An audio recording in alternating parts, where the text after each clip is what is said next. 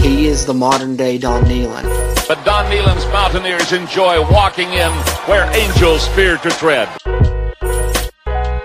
He's bought into the program. As the hills of West Virginia resound with the sounds of Golden Blue football. It is a great night to be a Mountaineer wherever you may be. Let them know. Leave no doubt tonight. Leave no doubt tonight. No doubt. They shouldn't have played the old Golden Blue.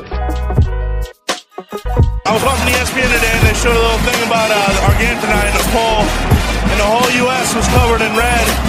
And the only state, the greatest state in the nation, was covered in blue, and that was West Virginia. And that's why we won this game. Trust the climb.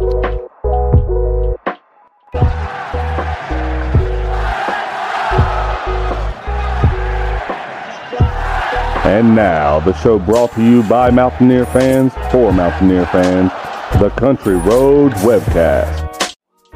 Mountaineer Nation, let's ride. What's going on, Mountaineer Nation? Welcome into another edition of the Country Roads Webcast, the 2022 edition of the Season Prediction Roundtable. As always, I'm your host, Jordan Cruz. Got my co-host, Steven, with me. How you doing, everybody? And Bradley. What's up, everyone? And this year for the Season Prediction Roundtable, we wanted to make it a little bit extra special. 5th annual 2022 edition.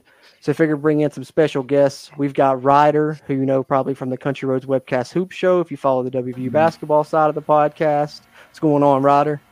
How we doing, guys? Good to be here. Good to have you. Glad to see you on the football side this time. Mm-hmm.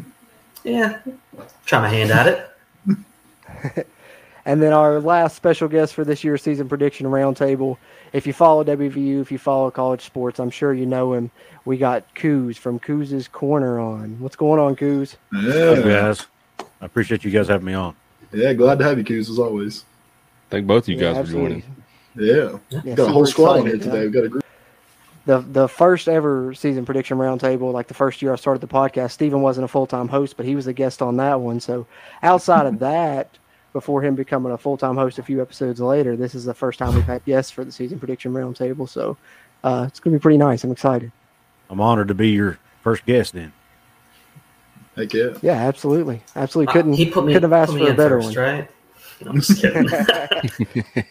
Second guest. Sorry. Yeah. Got you by a couple seconds. I don't consider you a guest, Ryder. You're part of the crew. Technicality. Brother. This That is is true.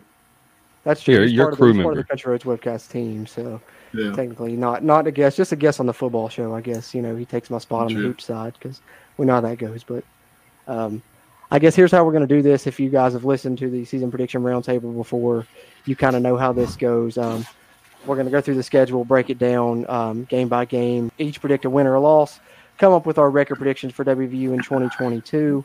We'll probably, just to make it easy, go around in order of the screen. So, like, I'll go first, announce the game, go first, then Steven, you go, then Brad, follow him, Coos after that, then Ryder. That way we just keep that order and make it nice and easy on us and easy on the listeners and viewers. And if you're watching on the YouTube side, hit the like button. That helps us video's performance, helps our future videos performance, helps hit the algorithm. Hit the subscribe button if you haven't already. Helps us, helps you, helps get more of this Mountaineer football content out to Mountaineer Nation. And follow us on Twitter at WVU Country Roads, Facebook and Instagram, Country Roads Webcast, and the link to our merch store in the video description down below.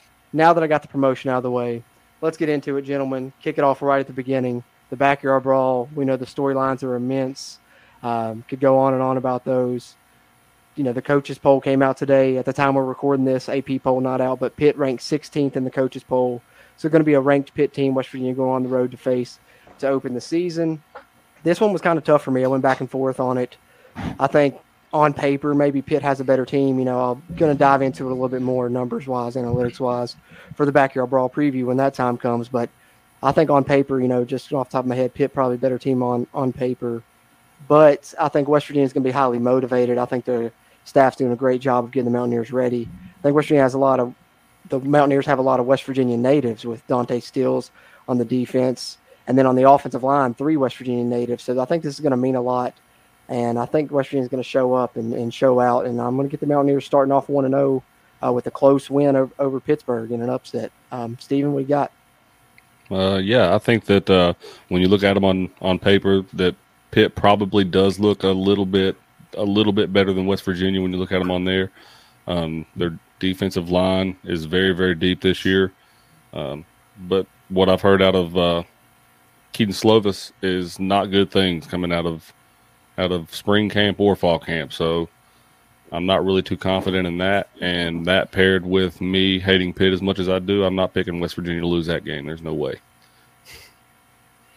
I like it. Yeah, and I'm going to follow that right up with, I think that this game's going to come down to who's going to be ready to get up for the game first. You know what I mean? It's going to be who's going to be the hungriest. And I going into that game, I can't think that it's Pitt.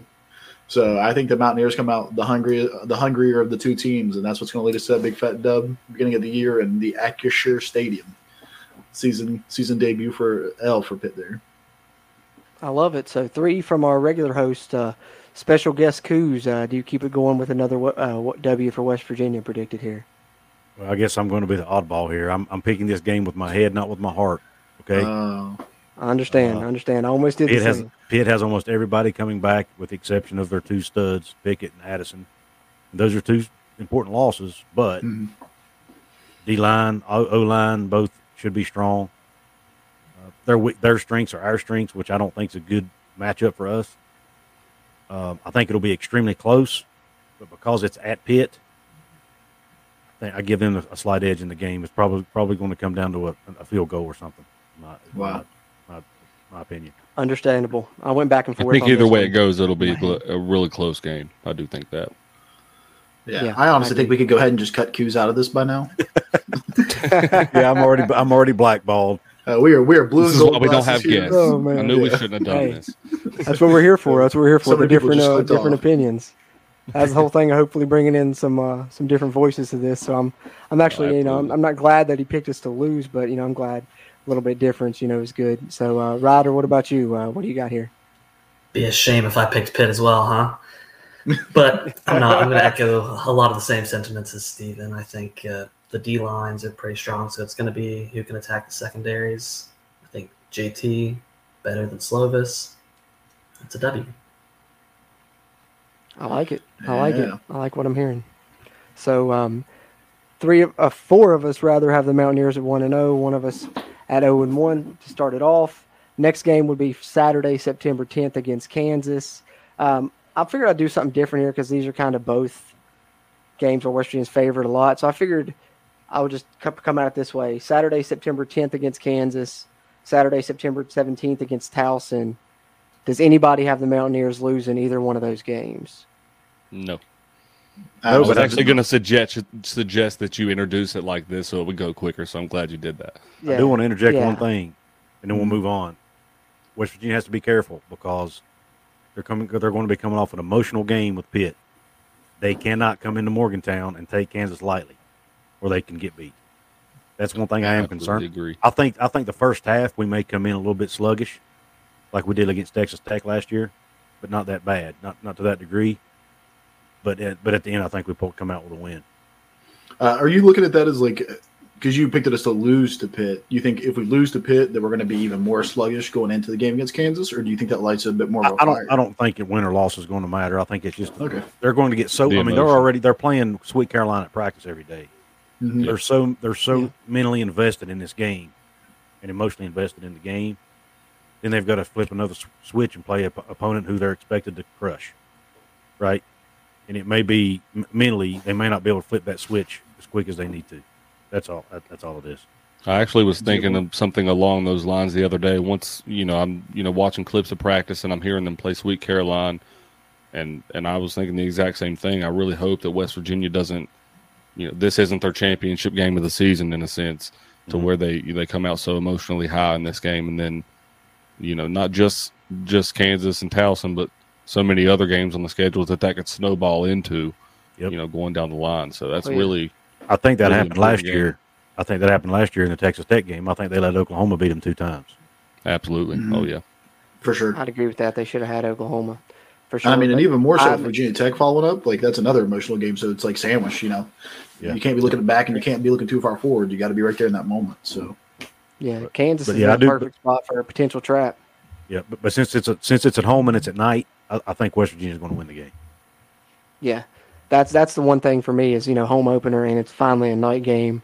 Neil Brown hasn't really had one of those particularly, so I think that's the one thing that put it over the top for me. But I do think this Kansas team is going to be the best Kansas team in quite some time. I said on our Season 5 kickoff show where we did our little Big 12 rundown a little bit, Big 12 preview type thing, that I think this Kansas team could win 4 games, which doesn't sound like a lot, but for Kansas, that's pretty good considering where they have been. So, oh yeah, that's growth for sure. Yeah, absolutely. Leipold, I think, is doing a good job there. So we'll see. But we all got West Virginia winning against Kansas and Towson. So that's 4 of us at 3-0, and one of us who's at 2-1 right now. And then short week, and the Mountaineers go back on the road to play another rival.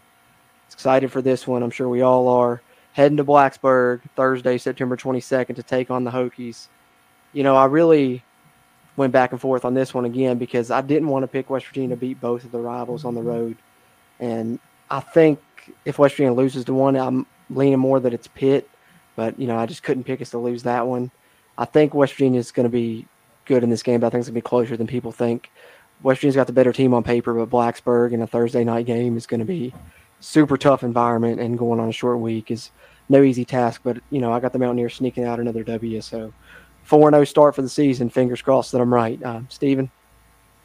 I actually, I'm going to play the advocate on this one. I went back and forth with it. I know that Virginia Tech doesn't really have a lot of talent coming back this year. I don't really think that is going to be the main thing that goes into what plays into this, I guess, more to say. I think that the atmosphere over there is going to be electric, especially the way that the game was last year in Morgantown. I think that a lot of Tech fans feel like that they would have won that game if there was at least one more minute on the game clock.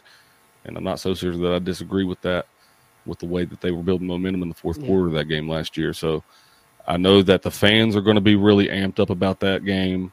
On a Thursday night in Blacksburg, it's going to be a super, super tough environment. And, I've seen upsets a lot worse than that one in that stadium, from Virginia Tech pulling it out. And I'm not trying to sound, any pro Virginia Tech. I'm just saying with this rivalry, the more times that I've watched West Virginia walk into Lane Stadium and have the quote unquote better team, they've been unsuccessful in pulling out a win. So, and for that reason alone, I guess history played more of a part in my pick in that one, but I picked West Virginia to lose that game, unfortunately.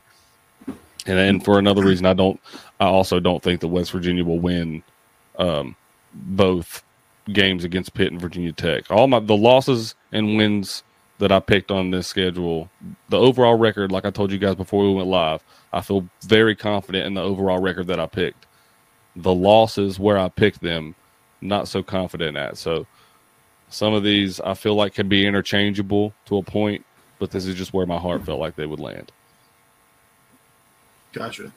Yeah, so with this, I'm going off of the assumption. I'm going with my season mind here. This story that I'm building up for myself. That's typically the way I like to approach these preseasons. Is I've got a story in my head about how I think Mountaineers usually play and how things usually go for us. And it worked okay for me last year, other than picking way too many wins. But I have us winning this game. I think that Virginia Tech's going to have a little bit of a down year, and I know that Blacksburg's going to be tough. But I think that this is going to be a really good game.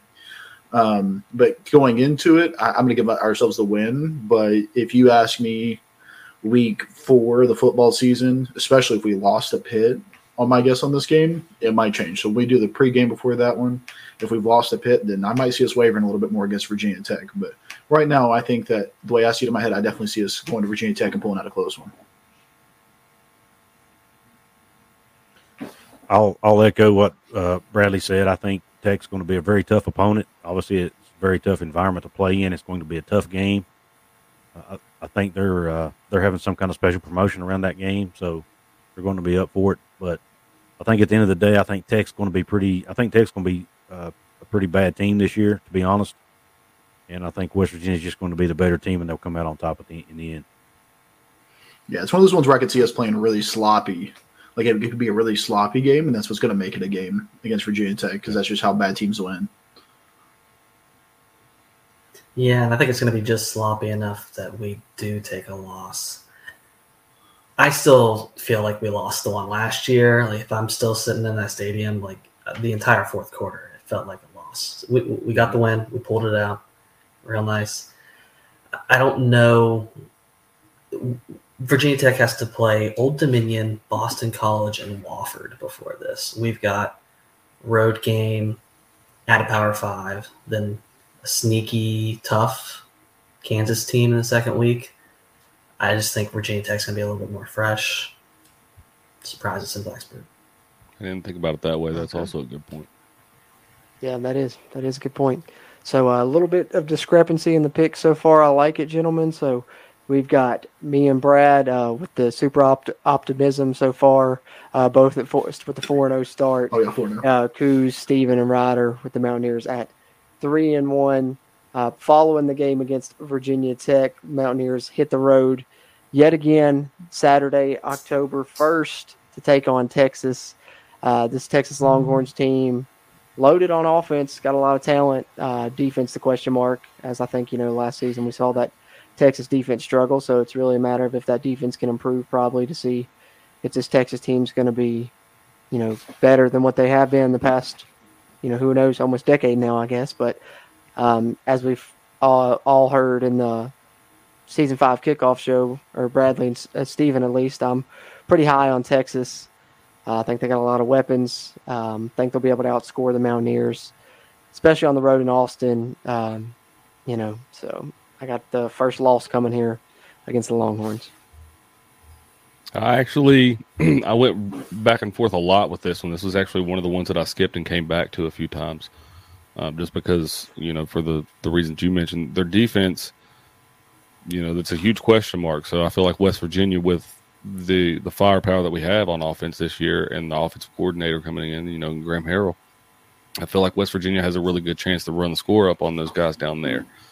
However, with Quinn Ewers and Bijan Robinson and all those guys, I feel like that Texas has the chance to make it a shootout down there, and I think that traditionally West Virginia has came out successful on that end down in Austin when they've had those types of games down there. So for that reason, I picked West Virginia to bounce back with a win that week, especially if where I predicted them to lose to Virginia Tech. I think that going on the road, and this being a statement season, is what I'm calling it for Neil Brown. I think that, we have to go on the road and play teams that are going to be top in the conference, and we have to play them competitively and be able to win those types of games. And I think that's a point of emphasis this year. And I think that's going to be a huge reason that West Virginia gets a close win down there in Austin this year. Yeah, and one thing I agree on you with that is that I do think it's going to be a shootout. I think that this is really going to be a tale of offenses right here, and I think that it's going to be a high-scoring game. My thing is, looking at this game, I don't know if this is a team that's going to be able to live up to that moment, is the way it almost kind of feels for me. Because you're going to have a Texas team that's probably going to be still ranked top 15, even with a loss to Alabama. You're going to have them hungry and ready to prove something because they have some cakewalks up before that besides Alabama, UTSA, Texas Tech, some easier teams that they're going to play against. So they're going to be itching for a team. And if we come into it, my story in mind in my head, we're going to be a top 25 team. There's no way you beat three Power 5 teams in your first 4 weeks and don't start out ranked. One of them being ranked. And so it's just to that point where could our team live up to that moment? Because it's going to have to be an absolute momentous Mountaineer moment to pull a win out in Texas. And even though I'm not sitting on as high on Texas this year as Stephen and Jordan have been, I don't think we come out of there with a W. I think that Texas is going to be up and ready to play, unless they're looking past us towards Oklahoma the week after us. Could sway our way a little bit, but at this time, I just don't think that this team is up for that moment yet. So I have us losing our first game against Texas. I have to agree with Bradley on this one. I think this game is going to be a shootout. I think we're going to have to score 50 points or more to win the game. And I'm just not sure that we can outscore Texas's high-powered offense. As much as I love JT Daniels and I think he's going to have a monster year, I'm just not convinced that Texas we're going to be able to outscore Texas. And their offense, and I think our defense will be good this year, but Texas is, in my opinion, Texas's offense is just going to be a different animal. And it's at Texas. So I'll give them the edge there, and I think Mountaineers lose their second game of the season in Austin.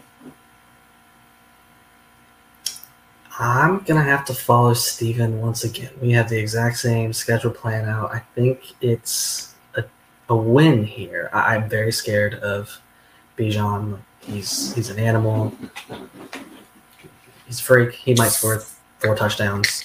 Who knows? Wouldn't be surprised. But this just feels like we have gotten it done at Texas before, and I think JT can shine on the road, and this will be his moment of he's here. That's another good point, actually, too. You know, it does seem like that West Virginia quarterbacks have their most shining game, I guess, versus Texas. You know what I mean? Mm-hmm. So, yeah. Good point. Yeah, Gino did. I was talking about Gino did. Steven and Jordan, and I just feel like Will we're did. anti-Texas, man. It's just what we're branded to do. We're like the team that was like built to beat Texas, man. Because we're not. Yeah. Yeah. Kansas is also the anti-Texas, man. Yeah, well, we do got a winning record against Texas so far in the Big 12, so hopefully that keep that going at least. If the worst, they'll even it this year. So done pretty good since joining the conference. But following that game, the Mountaineers will have their bye week. At least we all know to this point, none of us are picking the Mountaineers to go 12-0. All have a loss on the books. I've got the Mountaineers sitting at 4-1. Coos has them at 3-2. Steven also at 4-1. Bradley at 4-1, and Ryder at 4-1 as well. Mountaineers' next game then will come after the bye week, Thursday, October 13th, for another Thursday night home game. This time against Baylor, Stripe the Stadium, and Baylor, last year's champion of the conference, this year's preseason favorite. Bradley, Steven, as you guys know, I'm not high on Baylor at all. I don't really see it personally. Not this year with what they lost on defense, and I think they're losing the dual threat option with Bohannon. I think Shapen's a great passer with great potential. We'll see, but Tyquan Thornton was a good weapon on offense as well. And being at home on a Thursday night, striped stadium crowd. Baylor, I don't think they've won in Morgantown, unless I'm mistaken. And I think that continues. I got the Mountaineers getting the win against the preseason conference favorites. Yeah, this one this one actually broke my heart to pick because out of all of the ones that I picked on the schedule, this one is probably one of the ones that I'm more confident in, unfortunately. I hate to pick West Virginia losing the night game in Morgantown, but I think that I'm the opposite of you, Cruz. I think that the Baylor Bears are going to be very loaded this year. I've got them winning the conference, but I think that the Baylor Bears are going to be very, very good, and as good, if not better than advertised. I think they're going to be a better team than last year. I think it's going to be too much for West Virginia to handle. So I've got West Virginia losing that one as well. And I'm right there with Steven. I think that Baylor's going to be one of the best teams in the Big 12 this year, if not the country. I think that they've reloaded and they're stacked and ready to go. I do think that this is going to be a close game, though. I think it's going to be super exciting. It might be one of our most exciting games of the year.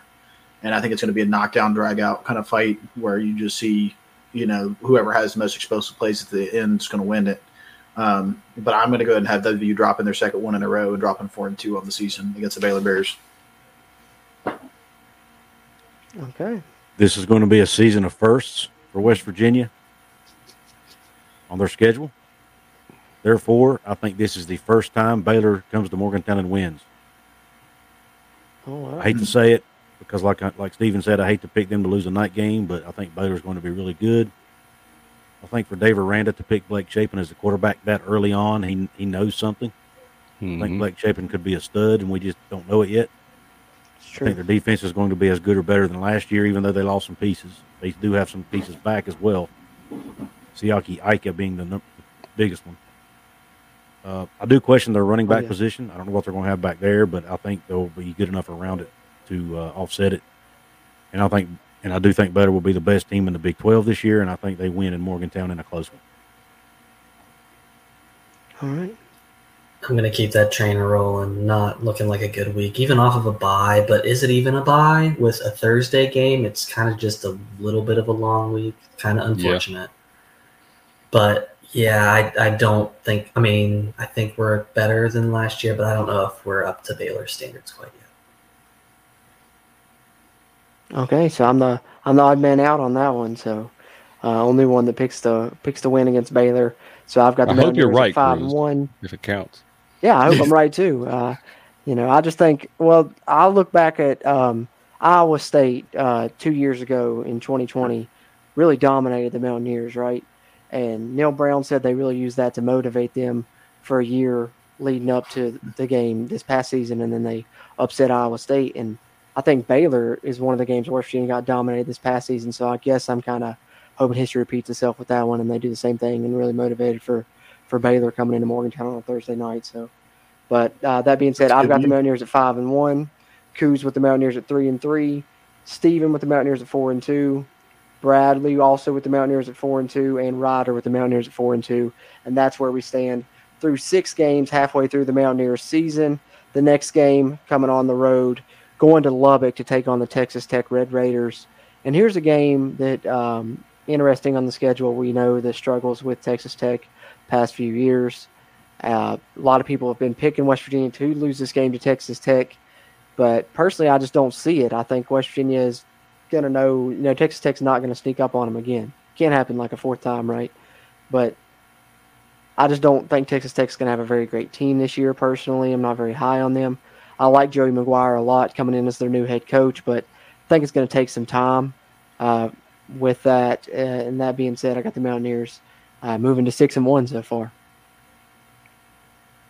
Yeah, I've actually, I don't think that with everything, I think that Texas Tech, I mentioned this in the Big 12 preview the other day, but I think that Texas Tech rather is going to be in a rebuild year in a sense. I think that they're eventually going to be very good, but I think that this year is going to be a lot of struggles on both sides of the ball trying to get their schematics in place, and I think that West Virginia is going to go down to Lubbock and get a W this year. Yeah, I'll start out with saying I do think this is going to be a win, but I'm a little bit higher on Texas Tech than you guys are. I think that McGuire coming in, I think that they've got some components down there to make it to make some of these games scary, and I think that coming off of Texas and Baylor is kind of easy to take a sigh that you're not playing against one of the better teams in the Big 12, and I think that that's a scary thing going down to Lubbock, a team that's really under Neil Brown has struggled against Texas Tech. And so I think that it's going to be a scary one. I wouldn't be surprised if that game's a lot closer than what a lot of people expect it to be. But in the end, I've got faith in Neil Brown to make sure that we come out of that game with the W. So this is the first of the season. Neil Brown gets his first win against Texas Tech. I'm like, I don't think Texas Tech's going to have a whole lot this year. I think they're in rebuilding mode. This is the year that Neil Brown finally gets them. Make it a clean sweep. Bring out the brooms. We're taking them down. New coach. It's a recipe for a win for us. Really getting into our swing here. Beautiful. That's the first sweep of the pod, guys. First unanimous decision. We finally agree on something. First one since the Kansas and Towson games that we've all picked. Straight wins across the board on. So glad to see. I think we all agree that we're due against Texas Tech, but following the Texas Tech game, then it goes to Saturday, October 29th. Mountaineers come back to Morgantown for homecoming, taking on the TCU Horned Frogs. It feels like I'm picking a lot of wins here, and I kind of am. But I feel like the first 4 games of the schedule and the last 4 games are the 2 crucial parts of the schedule to me. So coming up, some things may change. But that first 4 games, I got the Mountaineers getting through 4-0. I got them staying and getting back to another winning streak here with a win over TCU for the third game winning streak of the season, which would be big because, Neil Brown hasn't won 3 games in a row yet as West Virginia head coach. So I got him doing it a couple times here in the first few games, and I got the Mountaineers moving to 7-1 with a victory over the Horned Frogs. Yeah, I'm not expecting the TCU Horned Frogs to be very much this year with the exit of Gary Patterson. I think that they're in limbo in a sense. So I'm not really looking for them to have a very, very up year. I think that they're going to be in almost a worse case than what Texas Tech is in the way that they've, switched out head coaches and a lot of people on their staff. I think that that West Virginia is going to handle them easily in Morgantown. I think this is going to be one of the easier games that West Virginia has on our schedule, as a matter of fact. Besides, of course, Towson and Kansas. Yeah, for sure. And I think the same thing. I think TCU is going to be really struggling this year trying to replace an iconic head coach in Gary Patterson. I just don't think that they're going to have it all together by that point. They're going to be taking their licks by this time. And that's a game I'm going to be circling for myself to go up there because Morgantown, Halloween in Morgantown is just a different animal. It's my favorite time to be up there, and I'll for sure be going to that game myself. I might not remember half of this one either, but yeah, I think that TCU is going to be a fun game to watch, so I'll be there for it. I'm like you guys. I don't expect TCU to be very good. I do think Sonny Dykes is a good coach, but year one of the new school is always hard. Replacing a guy like Gary Patterson, who was a defensive genius, basically. So they may take a step back on the defensive side of the ball. It's homecoming. At home, Mountaineers come out with a W. Yep, another sweep here. They're also going to be without Zach Evans this year, who I also think underrated. So I just don't see them getting a win in Morgantown. Yeah, great point on the loss of Zach Evans. That's a big loss. I think he went to where did he end up? Ole Miss, I think. Yeah. So I think he's underrated too as a running back, and losing him, and then as I think a couple of you guys mentioned, the loss of Gary Patterson. First new coach around there and over 15 years. So that's definitely going to be an adjustment. So we all picked the Mountaineers for the win against TCU. Final 4-game stretch of the season here coming up, which I think is the toughest part. But through 8 games, I have the Mountaineers at 7-1. Coos with the Mountaineers at 5-3. Steven with the Mountaineers at 6-2. Bradley also at 6-2, and Ryder at 6-2 as well. Next, the Mountaineers go on the road to a tough place to play, Ames, Iowa, to take on the Iowa State Cyclones Saturday, November 5th. And to me, like I said, I've picked a lot of wins on the schedule thus far. But traditionally, there's always a game West Virginia slips up and loses that they probably shouldn't. To me, I think this is going to be that game this season. I think Iowa State is a very hard place to play. West Virginia's really struggled there. I think Hunter Deckers is a guy that's got a lot of potential. Higher ceiling than Brock Purdy. He's just got to prove it still. Jarrell Brock taking over at running back is going to be good. I know they lose Brees Hall. They lose Kolar. They lose Purdy. They lose a lot there at Iowa State. Mike Rose on defense as well. But I think Matt Campbell's done a good job building the program. They got guys to plug in. So I think they'll be decent to good, midline there of the Big 12. I think West Virginia will have a better team overall, maybe a better record at the end of the season. But they're going to struggle and get upset by Iowa State names. And I got the Mountaineers taking the loss here. Yeah, I absolutely agree that it's a very hard environment to play in Ames. It always has been when we went out there. There's something about West Virginia, playing West Virginia, I think, to Iowa State fans that they get up and at it for. I don't know what it is about playing us, but they absolutely love it. And they're always fired up whenever we go out there. With that being said, with the loss of Brock Purdy, Charlie Kolar and Brees Hall, I just don't see how they're going to replace all that firepower that quickly and bounce back, especially out of school that has struggled as much as Iowa State has on the football side of things. I'm thinking back before those guys really took off and made Iowa State the powerful program that it has been in the last 2 seasons or so. They weren't that much above Kansas whenever we were going through these predictions then. So I kind of think that they'll step back towards that a little bit, and I think that West Virginia goes out there, maybe not rolls them so much, but I don't think that it's going to be that close of a football game. I think around 5 or 10 points or so. Yeah, and like you guys said, without a doubt, Iowa State just likes to play us, and I would say that it's my most worrisome place to visit, in my opinion, because I think that we've shown that we can show up anywhere else and play out except for Iowa State. I mean, Ames just seems to be the place where it's really tough for us. That being said, I think that we're in the swing of things at this point in time. I think we're coming off of a really good game against TCU. We're feeling good about ourselves. We've only lost to some of the better teams in the Big 12. So I think we're going to go into Ames. I think we're going to get that W. I think that Neil Brown's going to have his team ready to play, and I think that they're going to be up and at 'em, and I think it's going to be a win for the Mountaineers. I'm like Steven. I'm not real high on Iowa State. I think they're going to take a major step back this season. I think Matt Campbell, I'm not saying he's not a good coach, but I think he might be a little bit overrated. I mean, they still haven't even won 9 games in a season yet, to my knowledge. True. So, No. they lost a lot of pieces. I mean, I'm just not real high on them. And I think Mountaineers go into Ames and pull out a W in front of that hostile environment. It's going to be close now, but I think we can pull it off. All right. And I, much like Jordan, actually think that this is going to be that typical loss. Just slap shit in the face. Like, we shouldn't lose to a team like this. It does reek that for me as well, especially, I mean, I might be looking ahead on the calendar. I don't know if they are, but that next game could be pretty juicy. It's supposed to be, one of our shorter road trip, but it's still not that short. I think this is where we tumble a little bit, and I get a little sad. Yeah, there's always that one slip up that West Virginia loses to a team that they shouldn't lose to. Probably that's the one consistent that's been throughout West Virginia's seasons. In recent history, is they always usually beat somebody they probably shouldn't and lose to somebody they probably shouldn't. And hopefully, me and Ryder are wrong on this one, but that's what we both got.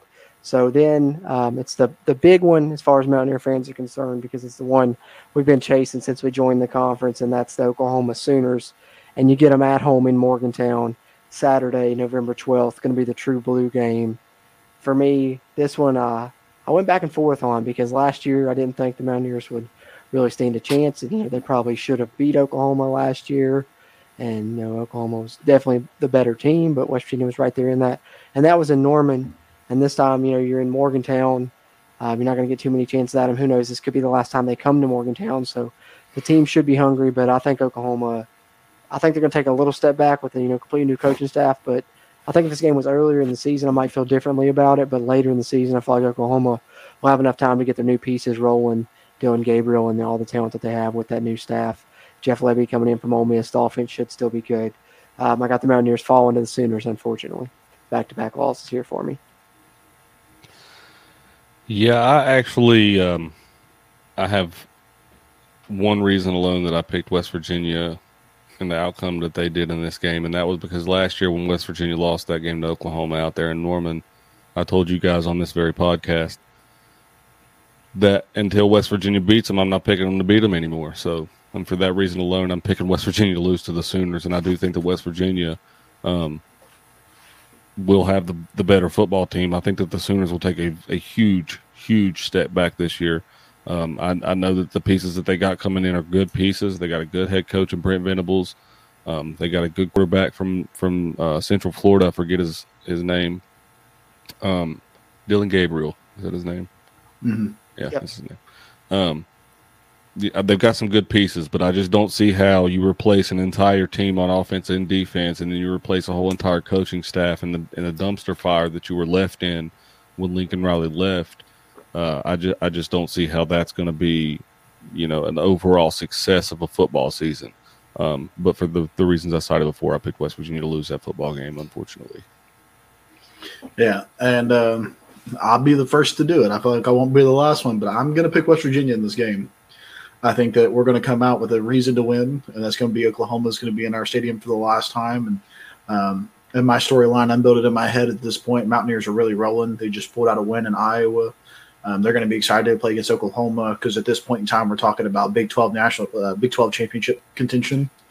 And I think that it's going to be another messy game, though. I think that it's going to be an ugly one. And like I said earlier, I said bad teams can win messy games. So I think it's going to be a messy. Not bad team. We're not a bad team by any means, but I think that we've got a chance to win this game because I think it's going to be a messy one. It's going to be a knockdown, drag-out game, and I'm going to have the Mountaineers pulling out the W. I think it's going to be a close one, but I'm going to give it to us. Okay. Year first, Mountaineers finally pull off the dub over Oklahoma. Oh, wow. It's at home. It's a true blue game. They're going to have a huge chip on their shoulder after last year. Oklahoma's going through some turmoil right now with what just happened today. We're filming this with the whole deal with Cale Gundy, a legendary coach, being let go, and a lot of fans are not happy about that. And from what I'm hearing, a lot of players may not even be happy about that. So it'll be interesting to see how they deal with that. But I do think Oklahoma's going to take a couple steps back this year. I don't even think they're going to be playing in the in the conference championship game again. And I think West Virginia will be the better team, and I think we can pull it off at home against the Sooners in a high-scoring affair, though. And I agree. We do it. We do it. We get it done. Monkey off the back. And in my ideal scenario here I guess it's not ideal. Ideal would be all W's. But in my dreamland scenario I've got going here, we beat Texas and Oklahoma on their way out. I think this will be their last year. Sayonara, they're in the SEC next year.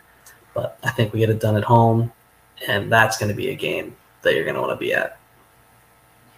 And that's the reason I wanted to say that I wasn't confident in my picks, because as where the losses fell, because in my heart I truly believe that we will beat them this year. But I think can't say. I think this is the best chance in a long time. Yeah, I can't say that last year and then make myself a liar this year. I almost picked it, but I couldn't bring myself to do it. So 2 games left. The next one will be back home for Senior Day, Saturday, November 19th against the Kansas State Wildcats. And this was one I went back and forth on as well, because I got West Virginia and Kansas State kind of very similar teams this year. I actually have them both finishing with the same record when I went through and made these predictions. So whoever, winning this game would finish a little bit higher in the conference standings, with them both having the same record, the way I went through it. But I think it being Senior Day gives the Mountaineers an advantage. And I think being in Morgantown on Senior Day is enough for the Mountaineers to pull out a win over a sneaky good Kansas State team that could be the surprise of the Big 12 possibly, I think. But I got the Mountaineers sneaking out the W over them. Yeah, I think a Senior Day in Morgantown, and then, in the way I've got it going, they're coming off of a loss to Oklahoma. I think that, with the way that Oklahoma's going to be playing this year, that's going to be considered a bad loss. And I think that, with the way that everything's could possibly look at that point in time, you're still looking at a potential shot at the Big 12 championship game. So I think the West Virginia's going to come into Morgantown, or, we're going to come into our own stadium that day, ready up and fired up. And I think the West Virginia takes that one that day against Kansas State. And I think Kansas State's going to be a good football team this year. I picked them to finish 4th. Yeah. Looking at this, like Jordan said, you got one that you win that you shouldn't win, and you got one that you lose that you shouldn't lose, and that's going to be my game here. I think that even though it is Senior Day, I think that this is just one of those games where it just doesn't feel right to me. Just something about it is it's one of those moments where it just feels like the Mountaineers just let one slip. Yeah, you get caught up. You just beat Oklahoma. You're talking about competing for the Big 12 championship, and you're looking. You got to go down to Stillwater the week after that. So it's one that could really sneak up on you, and I think that that's what's going to happen. If Neil Brown wants to convince me that he's changed the Mountaineer athletics for a better and are sticking on us a trajectory that we haven't seen before, he wins this game. He wins this game. If things go to my storyline, he wins this game, then Neil Brown's doing something special in Morgantown. But until that moment that I know Neil Brown can do that, I think that this is a game where we let one slip, and I see us falling to KSU in a real close game. Yeah, I'm really high on Kansas State. I think they might be competing for a Big 12 crown at the end of the year. I really like them. My gut tells me they might be other than Baylor, might be the next best team in the conference. And they have a lot of pieces back. And I think Adrian Martinez is going to have a chip on his shoulder, and he's going to play like a man possessed this year. And I think Kansas State, unfortunately, comes into Morgantown and upsets the Mountaineers. I don't know if it'll be an upset, but beats them at home. So I guess you could say it'd be an upset. And spoils their Senior Day, unfortunately. I see this, and I'm looking around. This is only the second time we have a back-to-back at home all year, other than Kansas Towson. So we're rested. This is 3 out of 4 games at home, and Senior night. I like this as a win. We get on a little streak. I guess it's only 2 for me, but I think this is a winnable game late in the season. Who knows what rosters might look like at this point, but I think this is a win. Okay. I like it. So pretty much split there, 3 wins, 2 losses against Kansas State. Final game of the season now for the Mountaineers. Got to go on the road to Stillwater. And this is a team that I guess I'm kind of the opposite of most everyone around the nation and that looks at this and is looking at the Big 12 trying to predict it, because everyone else seems to be really high on Baylor and thinking Oklahoma State's going to take a step back. And me, I kind of see it the opposite. I'm still really high on Oklahoma State. I love Mike Gundy. I think they're going to have a great team. They're my favorite and my number one team in the conference for 2022. Is you saw Stephen and Brad saw in my Big 12 preview. I had them number one in my little poll there. So I'm pretty high on them, and I think it's going to be tough for the Mountaineers to win against them the way they've built that up. I know they lost Jim Knowles, but they replaced him with Derek Mason, who's a great defensive coach as well. I think the defense will be good. They've got the one returning quarterback in Spencer Sanders in the conference. I think they'll have enough offense to get it done. I like Oklahoma State a lot. Unfortunately, the last game of the season for the Mountaineers is going to be a loss for me, and I've got the Mountaineers finishing at 8-4. Yeah, I'm actually one of the part of the everybody that you spoke of. And I think that Oklahoma's going to take a step back this year. I think that Spencer Sanders has, if anything, he's regressed instead of progressed. At his time over there in Stillwater, and I don't expect that to get any better this year. The kid seems to throw interceptions, like it's a faucet water running. You know what I mean? Like he just can't seem to get it on target. I think that West Virginia is going to have a tough time out there. But with the hype around the game, and I'm not trying to be too much of a homer, but I really think with the momentum that West Virginia is building up towards the last part of the season right there, paired with the fact that I think, Neil Brown really wants a win against the Oklahoma school. So I think that that might get West Virginia the win in the last game of the season and put West Virginia in a really, really good shot to be in that Big 12 championship game.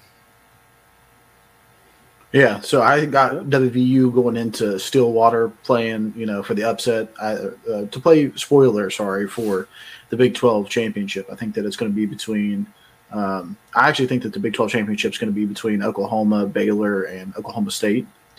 And I think that we're going to be trying to play some spoiler for that. And it's just one of those ones I think that after a loss to Kansas State, I just don't know if we get our stuff back together to be able to walk down into Stillwater and come out with a W. So, unfortunately, I'm going to have us drop our last two games of the season and losing the game in Stillwater. This was one of the hardest ones to pick for me because West Virginia has always seemed to have a hard time with Oklahoma State for whatever reason. But Oklahoma State is losing 9 out of their 11 starters on defense this year. And I don't think they're going to be as good as people are advertising. So I do think this is a year that West Virginia can go into Stillwater and get a win, but I'm not real confident in it, but I'm picking them to win this one and finishing the season at 8-4, 6-3 in conference. I like it. See, I have us coming in 6-2 in the conference at this point, so this would be almost a de facto playing game to the championship, potentially with Oklahoma State. But I don't think we're quite there yet. I think Oklahoma State gets us once again, especially in their house. But I think we're going to lay it all out there. Okay, so roundabout way, but a lot of us end up in the same place. Actually, final records, I've got the Mountaineers predicted to finish 8-4. Coos also with the Mountaineers at 8-4. Bradley with the Mountaineers at 8-4. Ryder with the Mountaineers at 8-4. And Steven ends up with the highest record prediction with the Mountaineers at 9-3. We're going to get into some over-unders and stat predictions, super superlatives here in a second.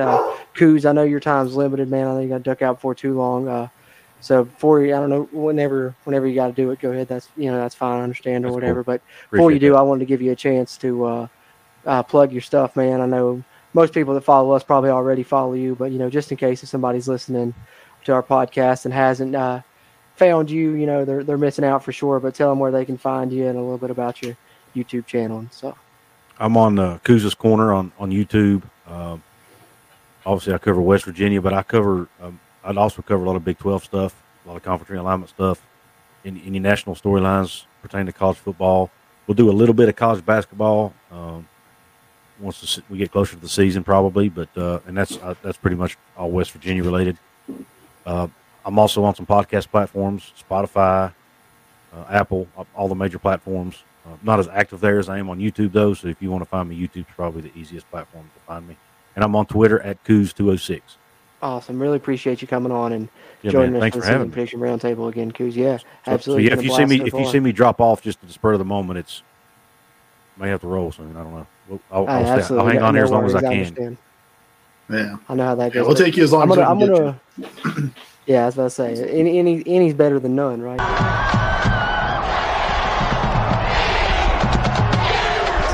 Where do we each think West Virginia will finish in the Big 12 standings? My prediction ended up, I went through it.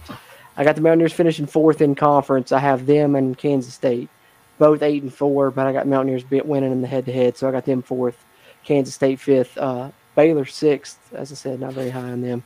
Oklahoma 3rd, Texas 2nd, and Oklahoma State 1st in my kind of predictions. When I went through it, I had Oklahoma State 11-1, Texas and Oklahoma both 10-2, but Texas beating Oklahoma to get the tiebreaker there. So I got the Mountaineers 4th in the Big 12 is what I'm predicting for this season. Steven? Actually, kind of a similar situation, just with a little bit different inserts here and there. I've got West Virginia either finishing or tied for 2nd in the conference.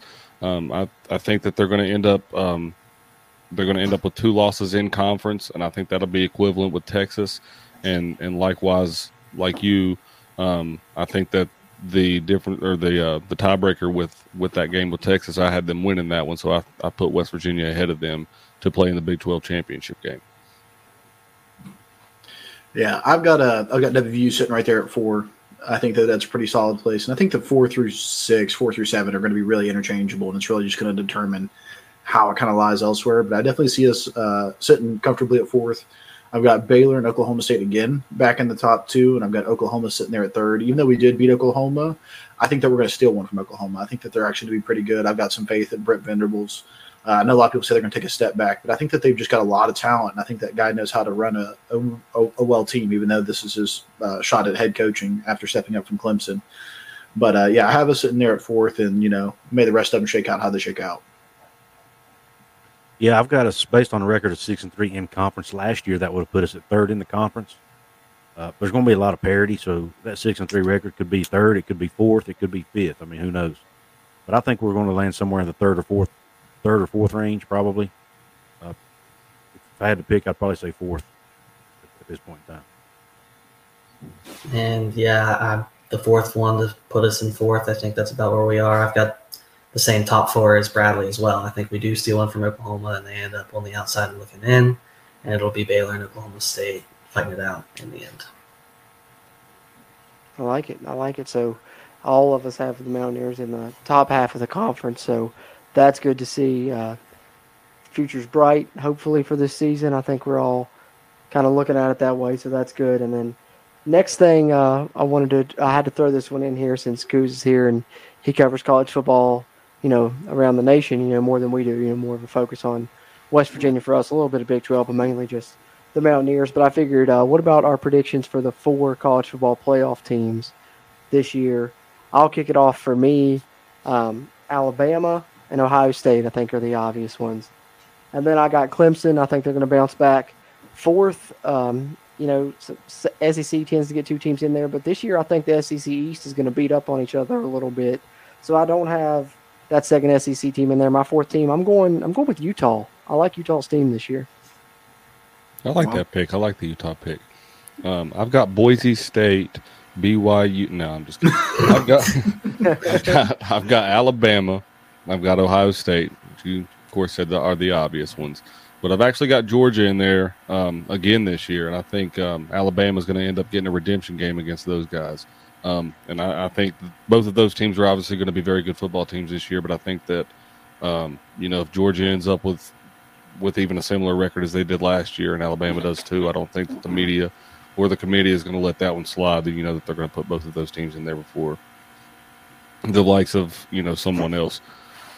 But for that 4th team, I'm riding super, super high on the Baylor Bears this year, gentlemen. I'm going to put them as that 4th spot this year, and I think that I don't know if they'll win that game. I think that Ohio State probably edges them out to go to the national championship, but I think that Baylor has a really good shot to go to the college football playoff this year. Yeah, and I'm actually going to be kind of similar to that. I definitely think it's going to be Alabama without a doubt. It's kind of hard to not pick them to go in. Right next to them, got to have Ohio State because they're just going to be really good this year. After that, I'm going to have Clemson in there with Jordan. I think that Clemson's going to have a bit of a bounce back this year. I don't think the ACC is going to be on top. I think that Pitt's going to crumble after losing to us first game of the year. And it might derail their season a little bit, put them back to the Pitt standard. And right there at the end, I think I'm going to actually put in the Big 12 championship winner. I don't know if that's going to be Baylor or Oklahoma State, but I think that one of them is going to have that shot to get in there and squeeze in at that fourth spot. Okay. I've got the two obvious, Alabama, Ohio State. I think Alabama may end up with one of the best teams we've ever seen this year, to be honest with you. Mm-hmm. They may be next to unbeatable, but I think Georgia will also get back because they're just reloading with talent. And for my fourth team, this was a hard one for me. I've been going back and forth. Most people I've been talking to, I've been saying Utah. But I'm like Steven, man. I feel really, really good about Baylor. I think they're going to be – I think Dave Aranda may be a superstar coach in the making. And their whole athletic program is just top-notch right now with Mac Rhodes there. And they're just they're bought in to athletics, and they're doing everything that has to be done to be good. And I think it leads – I think they finally break through and get that fourth spot in the college football playoff. Much like everyone else, we'll start off with Bama, but I do not have Ohio State going in. I don't think Michigan's ready to give it up yet, and I think they're going to go a little back-to-back, get in there, probably get embarrassed again, but hey, they're going to get in. I also have Georgia making it back, and then what I thought was going to be a little surprise, maybe in the beginning, not so much anymore. I did consider getting Baylor or Oklahoma State in there, but I think we're going to cannibalize each other just a little too much, and Utah is going to sneak in. I like it. The only other one picking the West Coast team. I struggled with that fourth team. I thought about going Oklahoma State for my fourth one, but I don't know, 11-1. That's what I got them at. They might get in with that, but who knows? I think that the top three or so of the Big 12 might all beat each other, and that kind of going to disqualify the Big 12 probably. So it's either probably second team for the SEC or the Pac-12 that you're looking at then. So definitely, I think all those picks are very, very possible from each one of us. But going back, and let's get back to a little bit more WVU-centric stuff. We'll get into some over-unders and stat predictions momentarily, but I figured position battle predictions would be a good thing to do since West Virginia, it's time of recording this, just wrapped up the first week of fall camp. Got another scrimmage coming up. Of course, they'll already have that scrimmage in the books by the time you guys are hearing this or watching this. But hopefully we'll start to see some light shit on these position battles. I went with kind of the main ones that I think really stand out to me. And the first one kicking that off is backup quarterback. Garrett Green, Goose Crowder, Nico Marchiol. I think we all can probably agree JT Daniels is inevitably going to be named the starter. So as far as the backup quarterback, I'm going to go Garrett Green. I just think that he's, they talked about him a lot in the spring, been talking about him more in fall camp, and I think we're going to see him maybe have some packages in the offense anyways. So to me, he's kind of the de facto, I guess, backup quarterback there. Yeah, I have to agree. And if you would have told me, if you'd asked me in the springtime, I might have said Goose. He looked really good in the spring game. He made a lot of really good looking passes, and at times he looked good with running the ball as well. But there's just so many clips I've already seen of Garrett Green in this fall camp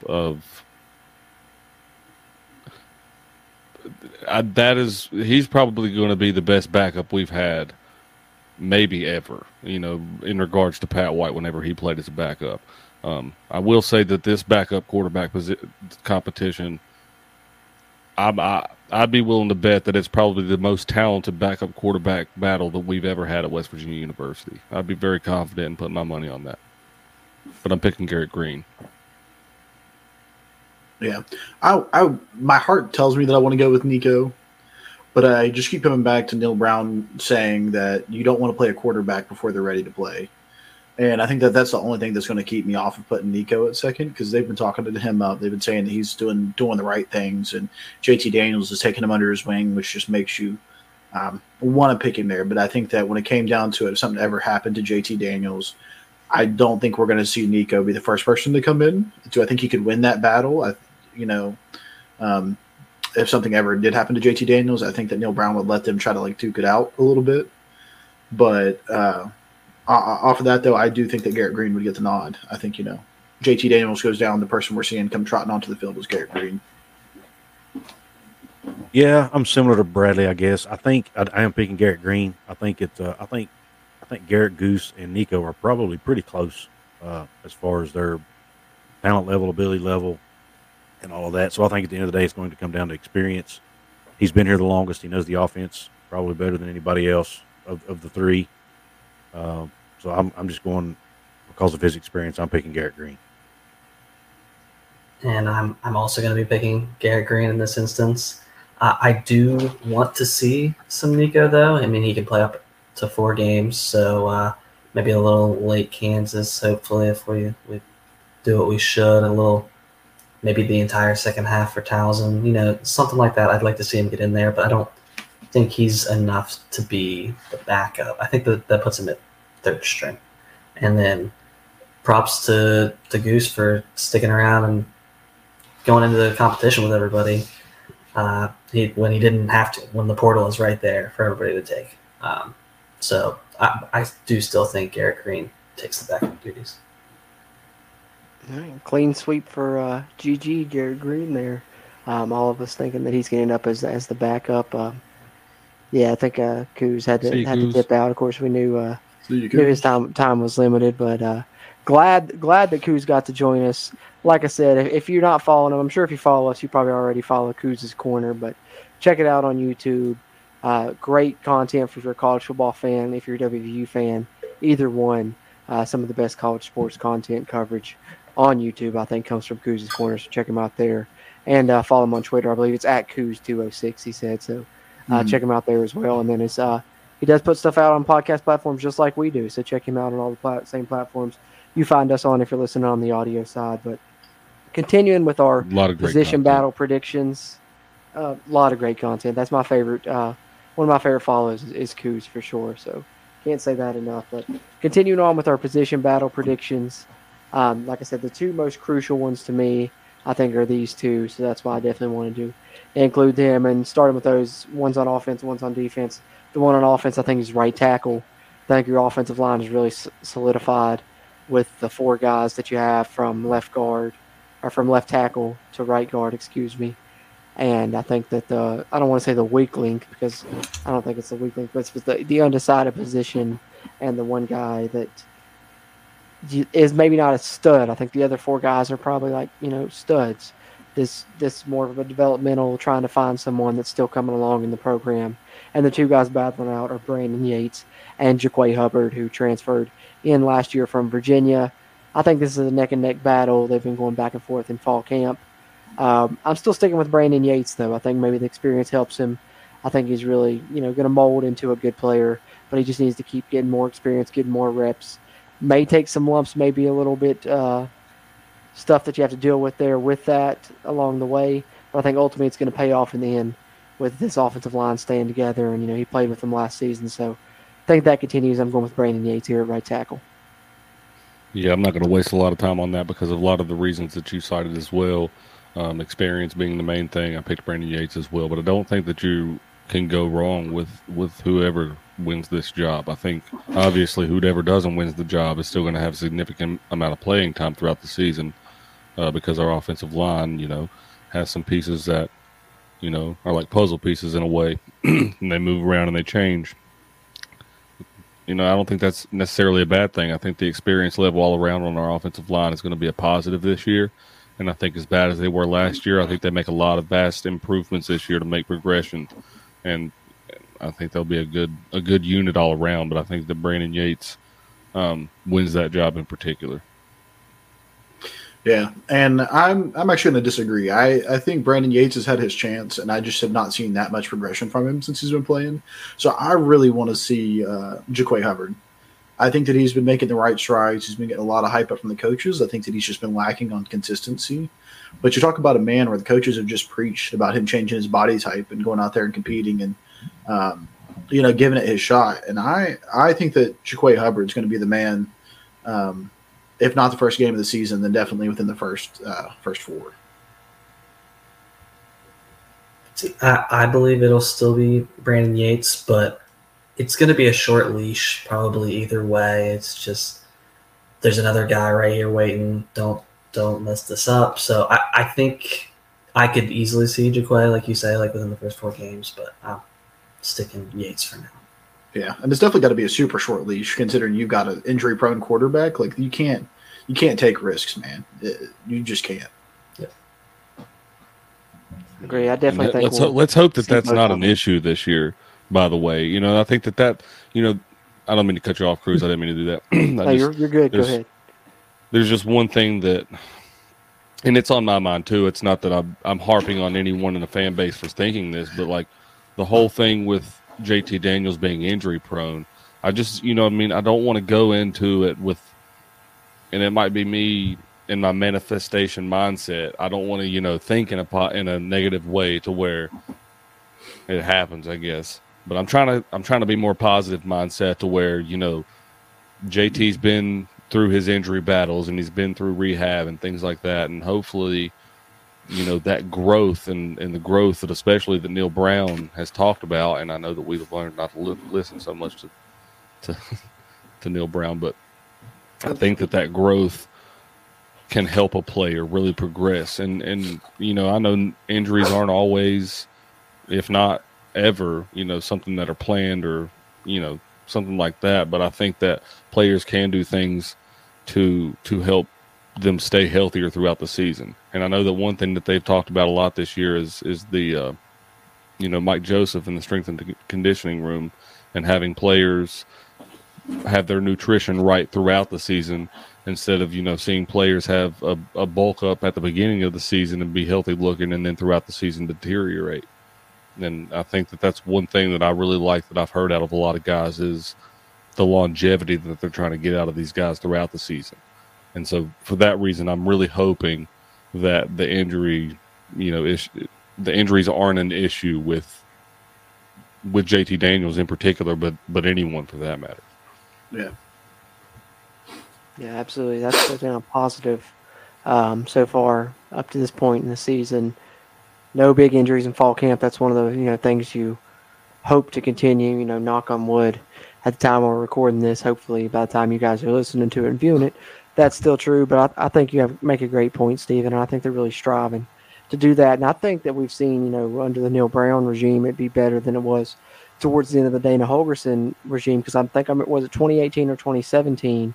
We lost 6 or 7 linebackers to torn ACLs, knee injuries, whatever, because we were playing walk-ons and converted safeties. Yeah, we were just using insert pieces at that point. Yeah.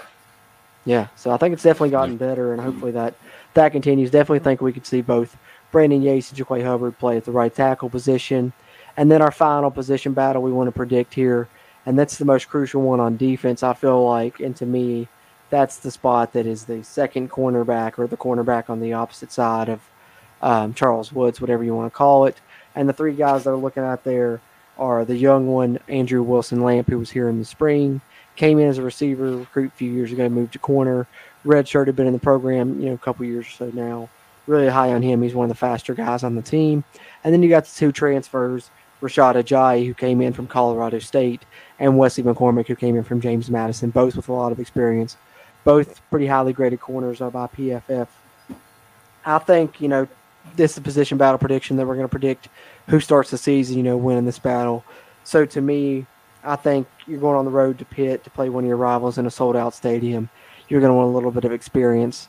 So I don't think Wilson-Lamp will be the one to start the season, even though he may come on as the season progresses. So to me, it's between Ajayi and McCormick. And I'm leaning toward Rashad Ajayi. I've heard a lot of good things about him so far in fall camp. So I'm going Rashad Ajayi here at the second cornerback. Yeah, I might as well just sit this one out because pretty much everything that I had written down that I was going to say about that position battle is what Cruz just cited just now. I'm going to sound like a broken record on this one, but yeah, I don't think that they're going to go with an I like Andrew Wilson-Lamp. I do. I like what I've seen out of him in the spring. I heard a lot of good things about him in the spring. But like you said, I don't think that they're going to go with inexperience over experience at a position so pivotal and in such a pivotal game at that. And then to be thrown into the fire at such a young stage in your career, I just don't see that happening. And I've heard things every single day that I listen to coaches. I hear things. Rashad Ajayi's name comes up at least once during that press conference. So, I keep hearing a lot of good things about Rashad Ajayi. So I think that's probably who I'm going to be picking for that one. But I think that Wesley McCormick. I mean, obviously these guys are probably going to see some action throughout the year. But I don't know that I'm so confident that person that wins that starting job for game 1 also has that starting job for game 3 or 4. Yeah, absolutely. And I mean, it's just on repeat because I think that that's just kind of how it's just going to go into this. And I just want to reiterate that I think that Andrew Wilson-Lamp's got the highest potential out of all 3 of those players, and that's saying a lot. The guy looked really good during the spring game. So I think we might even see him start later on towards the middle of the season, later on in the season. But I think first game, we're not seeing him walk out in the starting lineup. Yeah, echo. Mike works. I do really like. I want Wilson Lamp to work because you like a guy with 3 names, crowd pleaser. Lamp has a lot of potential. Lights out. Yeah, I love Lamp. I love Lamp. That's the first thing that came. Yeah, absolutely. So, but it'll probably be a Ajayi game 1. I like it. So all kind of in agreement there, seems like, and we all seem to love the potential of Andrew Wilson-Lamp. So that bodes well for the future of Mountaineer football on the defensive side. But speaking of the future, we're going to talk a little bit about the future with our stat predictions now. Do a little over-under, a little bit of stat predictions, offense, a little bit of stat predictions, defense. Starting it off right now with the man that we all were really excited about to get, and that is the first, former 5-star quarterback that will be suiting up for the Mountaineers this fall, JT Daniels. And the over-under is here, and I set the over-under 32.50 in passing yards, over-under 3,250. The reason I chose that number is because last season, Jarrett Dagey threw for just over 3,000.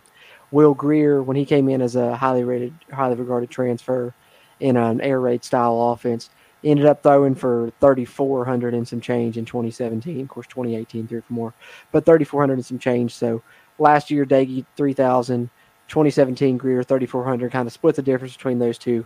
Came up with 3,250 for JT Daniels. And I'm going to ask you guys over or under. I'll kick it off first.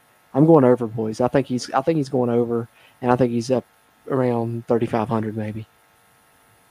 Yeah, it's kind of interesting. As bad as Jared Deggy was last year, he quietly threw for the second most passing yards in the Big 12 Conference. So, when you look at it on paper, one might think that Jared Deggy had a great season last year if you're just looking at certain numbers. But yeah, he threw for just over 3,000 yards, and I think that if you look at how our offense was last year, when it was very, very run heavy in a sense, then this year, they want to have more of a quote unquote balanced attack. From what Graham Harrell talks about. I think that even with that balanced attack, we're going to still be, having vastly improved passing numbers. So for that reason, I think that I'm picking the over 2. I think that JT Daniels will have around 3,500 yards, just like you, Cruz. I'm going to say bump it. It's going to be well over 3,250. I think JT Daniels is going to be hitting close to 3,800. I mean, maybe even tickling that 4 range. Okay. I really think, and I think that a good chunk of it's going to be yak. I think our wide receivers are set to have a big year. And, I think that we're going to be torching people. I think because I also predicted a lot of shootouts this year. So I definitely think that we are going to see finally some offense under Neil Brown. To me, this line screams, how many games do you think he plays? I think this is about 9. That puts him about like 360 a game, which maybe generous. I'm going over 2. He's going over. Okay. To me, all you can't be hyped up as much on JT Daniels if you don't pick the over on that stat. Right. You're not hyped up as a West Virginia fan if you're not picking the over on that stat. I wasn't going to say that until everyone picked. But like if we dumpster Towson in Kansas, he might only play half a game. Yeah. So does that hurt him? Well, I wanted to set it at 3,500, but I felt like that's a little bit high. But they're 3250. We're all taking the over. 3500. It might be a little bit different, and I think, like Ryder said, it really depends on if you think he's going to stay healthy or not for the season. I think a healthy JT Daniels should throw for over that in this Graham Harrell offense, and if JT Daniels is healthy and probably doesn't make the over, it's probably not going to be as good of a season as we've all predicted here, I guess to say. But speaking of the people he'll be throwing to, how about some stat predictions for the receivers? We'll do these all kind of in one grouping here. Let me know who you think is going to lead West Virginia in receiving yards and with how many. And then also who's going to lead West Virginia in receptions and receiving touchdowns.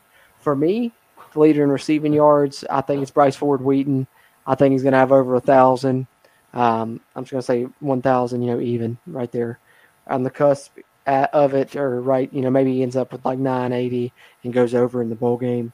So I'm going with Bryce Ford Wheaton in yards. I think the person that leads us in receptions and the person that leads us in receiving touchdowns will be the same person as well. Not the same person that leads us in yards, but the same person will lead us in both receptions and receiving touchdowns. And that's the man whose jersey's back here behind me, Sam James, my guy. I think he has the best year of his Mountaineer career. It's almost like you planned that. Yeah, I think on some of these you might want to let me go first, just for the sheer fact I'm not sounding like I'm copying you on a lot of things. But I think that BFW, man, I think for him to back out of the transfer portal last year and come back to this offense, it's not going to be because he wants to have a mediocre year or even a subpar year. I think he's going to be coming out swinging, and he's going to have a monstrous year. I think that he's going to have – I don't think he's going to have quite as many yards as you do, Cruz. I think it's going to be somewhere between 700 and 800. We'll call it 750 since we're doing even numbers.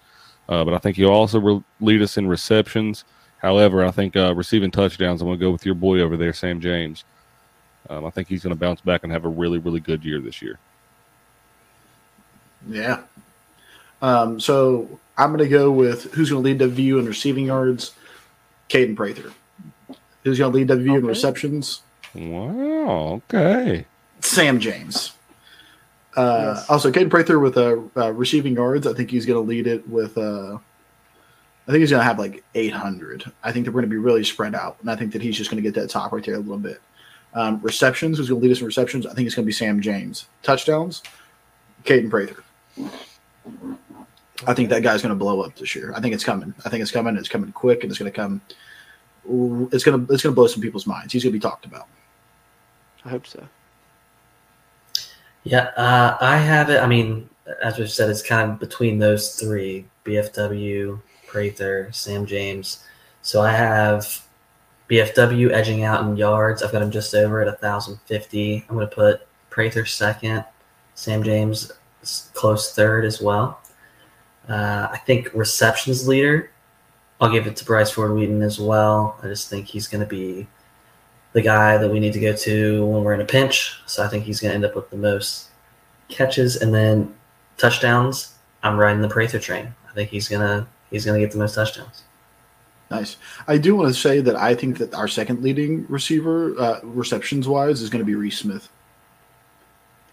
Yeah, I think he's gonna break out. You're not high up on Bryce Ford Wheaton at all, are you, Brad? No, I think that he's going to be low receptions, high yardage. So I think that he's going to be up there in yardage, but I don't think that he's going to have as many as Caden Prather. Yeah. And it's like I think that he's going to hit some deep balls. Yeah, and I just think that like Sam James is way more of a utility guy, where like you're throwing to him deep, you're throwing to him shallow. He's going to be getting a lot of yards after catch. And that's going to lead to a lot of receptions. Because just to me, receptions speaks, who's your down distance guy? Who are you throwing it to on third down? And to me, on third down, I'm throwing it, first of all, probably to Reese Smith. I think that he's going to be our third down guy. But I think that, just ahead of him is just going to be Sam James. It's actually a really good perspective. I wasn't thinking about it in that way on how they're targeted throughout this. I mean, of course, I'm thinking about how they're targeted, but not so in-depthly on the crossing routes and such. But I think we would be remiss as Mountaineer fans and not homers enough if we did not mention Preston Fox's name on this podcast. I think that at some facet and some way, we need to see him on the field this year and see what he can at least against Towson or Kansas. At least I can see him get like two or three targets a game. I can see him being. I think he's going to play. from sheer effort alone, I think that the kid deserves a shot, and I think that the fans would really have their have the back of the coaches if they decided to put him out there. And I think it's going to happen.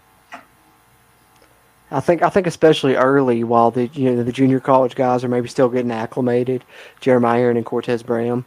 I think Preston Fox could definitely get some reps early in the season, and not to say that he won't later, but when those guys come on, I think that they're really talented and stuff, so they may rise above him in the depth chart. But I definitely think he'll play this season and could see some receptions. So West Virginia, quietly has a pretty deep receiver room with a lot of talented guys there. The backfield, not as much depth-wise, but definitely some talent there. Tony Mathis, Justin Johnson, Jalen Anderson, C.J. Donaldson, that we talked about on our live stream on YouTube, moving there to running back and, going to play this season, apparently. So Mountaineers do have some running backs, but the question now is, will West Virginia have a 1,000-yard rusher in 2022? And if so, who will it be? Letty Brown did it the past couple seasons for the Mountaineers. I think this is my hot take. I think Tony Mathis is better than Letty Brown. I'm going 1,000-yard rusher, Tony Mathis. I'm picking yes as well on that one, and I think that I don't know if I think that Tony Mathis is better than Letty Brown. I'm not so confident in saying that just yet. I'm saying that he's going to have a better offensive line than Letty Brown ever had while he was at West Virginia, and I think that that's going to pay dividends. And as explosive as this offense is, I'm picking this offense to be very, very good this year. Graham Harrell, I think, is going to make all the difference in the world in terms of what we were trying to do on offense at West Virginia. Traditionally, we are an offensive-minded school, you could say, in football, I guess. So I think that the entire offense is going to look vastly improved this year, and I think our offensive line is going to make all the difference in the world for Tony Mathis. I think that he gets well over 1,000 yards. Well, not well over, but I think somewhere around 1,100 yards, maybe 1,200. Yeah, I would honestly probably almost stamp Jordan's idea that he's better than Letty Brown, and Steven's idea that he has a better line than Letty Brown ever had. Letty Brown was a good running back, but I think that Tony Mathis, in his time that we got to see him last year, he just looked special. And what you're seeing come out of the videos of summer ball so far, it just confirms that fact. I mean, he just looks like he's got the vision, the explosiveness, and the drive to make it work. The reason why I'm going to say he doesn't hit 1,000 yards, though, is because I think that we're going to be a really pass-heavy offense, and so I think that he's not going to have to run as much. I do think that he's going to have really high yards per carry, but I don't think that he's going to be hitting 100 yards every game, even though that doesn't bode well for well, I guess we can still get rushing yards elsewhere. But I think that he's going to be splitting some of his time with Justin Johnson. And, I could see him hitting the 800 mark, 850, and I could see Justin Johnson probably hitting 500, and I could probably see Garrett Green hitting in the 300 to 400 range too. So, I think we're going to have plenty of running options. I just don't think Tony Mathis is going to hit that 1,000-yard mark. I also believe he's going to come just short. I'd say like 850 to 900 for a lot of the same reasons. I think Graham Harrell is coming in here, and he's going to want to pass the ball. Like, I had our receivers a little higher up in overall yardage. I think Mathis probably gets it all purpose. I think receiving and running, he probably eclipses it. But we're just a little too deep in the backfield. I think we'll share the love. Even with Letty, we were sharing the love. So I don't think he quite gets there. I guess I'm just thinking about it. A few weeks ago, if not, I think it was last week, Graham Harrell mentioned that he was like, we want to pass the ball, but we also want to be very balanced. And, he cited someone that he had at North Texas whenever, they had their best athlete was their running back, but they also had athletes at receiver. And, they really wanted to throw the ball because of the, quote-unquote air raid, but you're not going to not give it to your best player. And I'm not saying Tony Mathis is our best player on offense, but if Tony Mathis is that good of an athlete and, you're going into games where they're picking off the passing game left and right, then I wouldn't imagine that they would shy away from the run game. And like you guys say, I'm trying not to feed into so much of the video aspect in summer ball, because I feel like that's what gets me too drawn into overhyping, and I'm probably already too overhyped with my 9-3 prediction. But I want to see a little bit more out of Tony Mathis, but I'm really confident on how balanced I think that they'll be this year, because I don't think that they want to bite so much on the passing game. I think that the passing game is going to be very good and it's going to be electric, But I just think that it's going to be a more balanced attack than a just sheer air raid attack.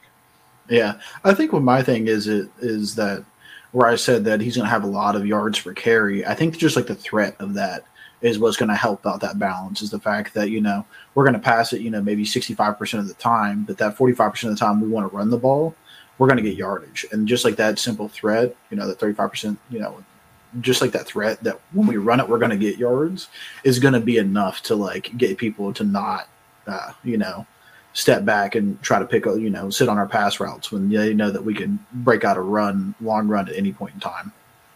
Yeah, well, that's another thing I didn't think of too. Is Neil Brown said time and time again that that's if not the main emphasis that they've had this offseason is that they want to run the ball better against the top teams in our conference. They said that. Yeah.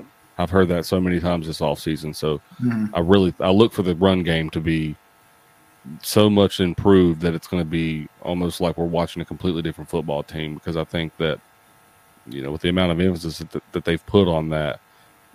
We want to be able to run the ball when they know we're running the ball and still be effective. Yeah, it's almost like we're going to be so like we could carry. I think that we want to be to the point where we're so good at running the ball that we don't have to do it. We could carry a game running the ball if we need to. Like we absolutely have the line and the power and the drive and the running backs to do it. And just that threat alone was going to allow us to pass the ball more. You see what I'm saying? So like that's just like my opinion going into it. I think we're going to find out real quick with Pitt having a top returning defensive line as our first matchup. Well, we're going to know a lot early. Yeah, for sure. Yeah, absolutely. Great point. I think that seems like we're all pretty high on Tony Mathis and the backfield, the running game. I think will be good. And to me, I think it could be a good formula for West Virginia with the strong defense they've had in recent years. That possibly. Not saying you don't run early, but possibly, use your high-powered attack, your offense, throw it into a fast gear and use your passing offense, get ahead early, and then rely on your run game and defense to hold on to the leads. Could be a winning formula for West Virginia this season, potentially. So hopefully that holds true, and we'll see what happens with the run game. But flip it over, let's talk about some defensive superlative predictions. For time's sake, I figured we could just group all three of these together. We're going to all say our leading tackler, who we think our leading tackler will be in 2022, who we think will lead the team in sacks in 2022, and who we think will lead the team in interceptions in 2022. For me, I think the leading tackler is going to be the man in the middle, the Mike linebacker, the one they've been raving about, Lee Koba. For my leader in sacks, I think it's the man that came back for a reason to make a statement, and that's Dante Stills.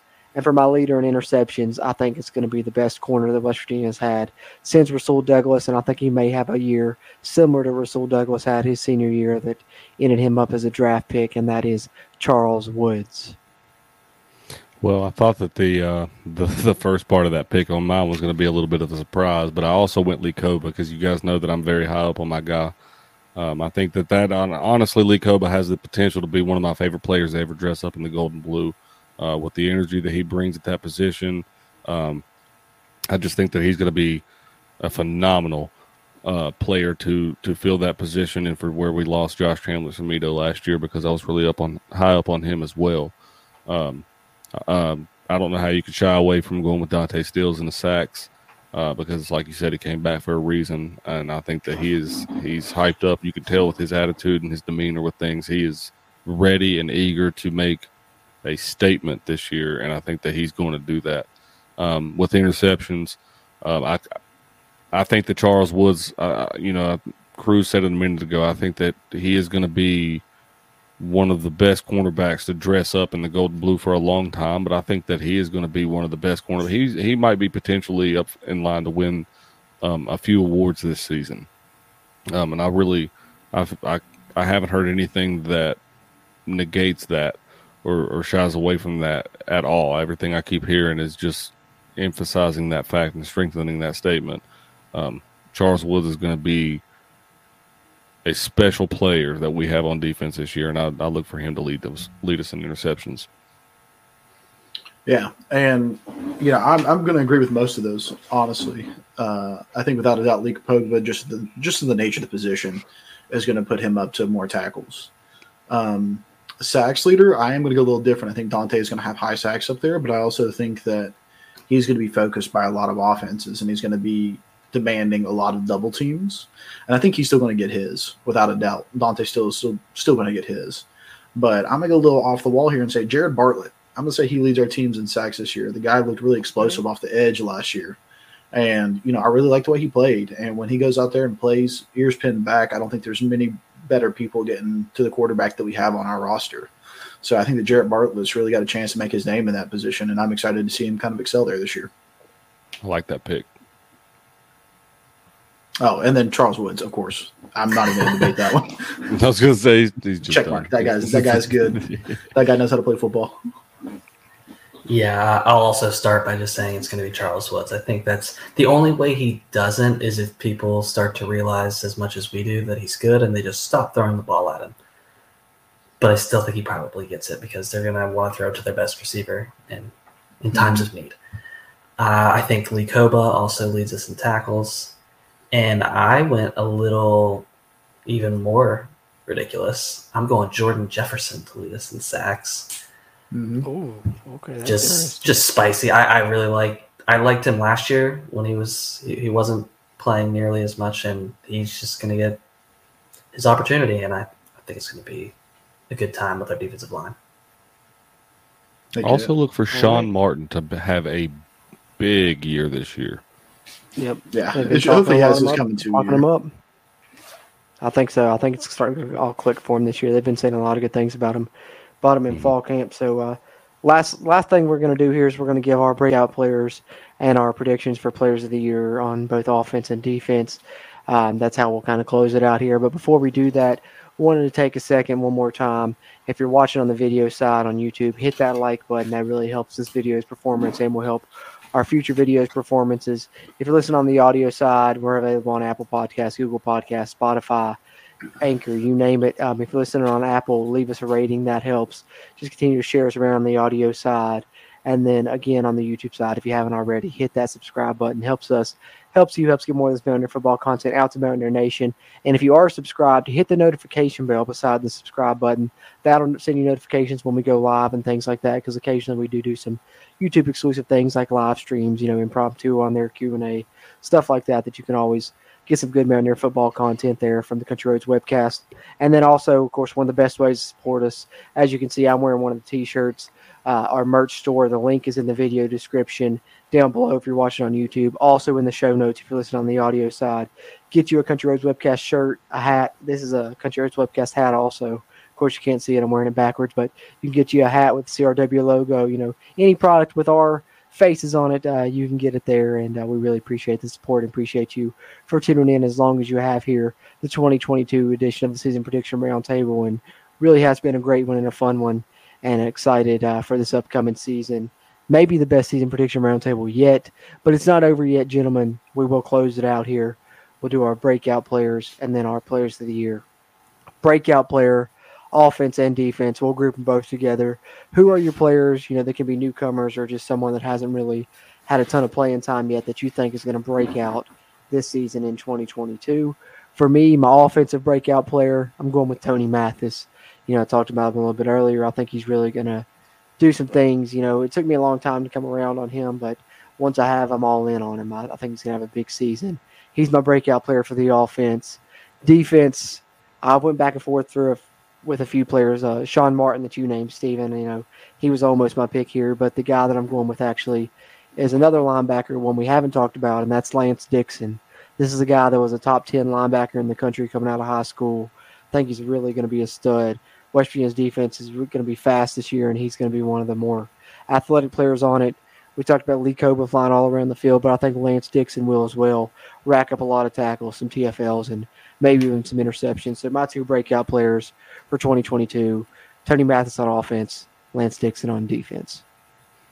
I'm going to start off with defense just for the sake of being different and just to kind of get it out of the way because, I mentioned it earlier how high I was on Lee Koba, and I'm picking him as my breakout player because, he's coming in to fill this position, but I think that he's going to swarm to the ball. I think that he's going to lead them in tackles, but I think that he's also going to be in a lot of a lot of situations that are game-changing situations.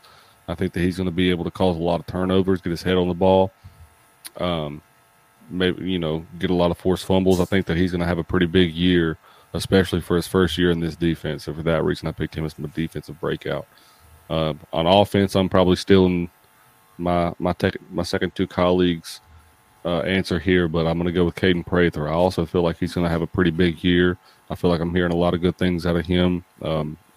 And that hasn't changed since the moment we started recruiting this kid, and I think that the sky's the limit for him. I think that I hate to be talking in almost a cynical sense, but I hope that we can keep him out of the transfer portal and in a gold and blue uniform in his entire college career, because I think that kid is going to be very, very special, and I don't think it's going to take all 4 years for him to get drafted into the league and be a valuable asset on someone's team up on that level as well.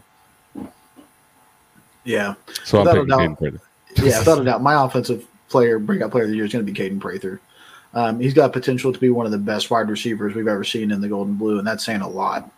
And especially with some of the supporting cast he's got coming on next year with Rodney Gallagher, the third coming up, we've got the chance to have some of the most explosive wide receiver cores in the country, honestly. So definitely the guy to watch out for this year is going to be Caden Prather. Number 3, lockdown, KP3 is going to be the answer this year. On defense, I'm going to go a little bit a guy we haven't talked about yet, and I think that it's a guy that people are going to know his name pretty quick. Right now he's listed as second on the depth chart, which doesn't really shout breakout player. Maybe it does. But I'm going to go with the guy from North Dakota State. I'm going to go Jasir Cox. I think that he's got the mentality. He comes from the brand that we want to build upon, and I think that he's going to really cement himself as an integral part of our team at that spear position, and really play that position to the best of the ability that we've yet to see under Neil Brown. So that's a guy that I definitely think that more people are going to take notice of him when they see him on the field. Yeah, offensive side, following in the footsteps. Brad got me onto him early. Caden Prather, this is going to be a coming out party. I think this is his time. Defense, picked him to lead us in sacks, so I think this is going to be where he breaks onto the scene. I think Jordan Jefferson's going to have a good year. I also put a couple of transfers. I didn't know how to is it breaking out if you're a transfer? Mm-hmm. So Koba on defense would be a breakout. He'd be breaking out for us, I suppose. And then on offense, Brian Palindi, I think he'll be serviceable as a tight end. We might see a couple 2 tight end sets as well. Yeah, just Parker Groothouse too, since we're talking about people that really should get recognized but did not yet. Good point. Good call out. I'd agree with that. I like the Brian Palinde thing. That's a good backup choice. Runner up. Yeah, he's going to really help in the run game, I think, as well. He's a good blocker. All right, so last but certainly not least, arguably saved the best for last, in my opinion, our final superlative predictions are at the end of the season, 2022, when West Virginia is sitting 8-4, since we all 4 predicted that. Hopefully they're better than that. But no, we didn't. No, I predicted 9-3. No, you're right. You're right. Coos was the 4th one that predicted 8-4. Steven, you were the 9-3. My bad. That's right. You're drinking the Kool-Aid this year. I'm this year's Bradley.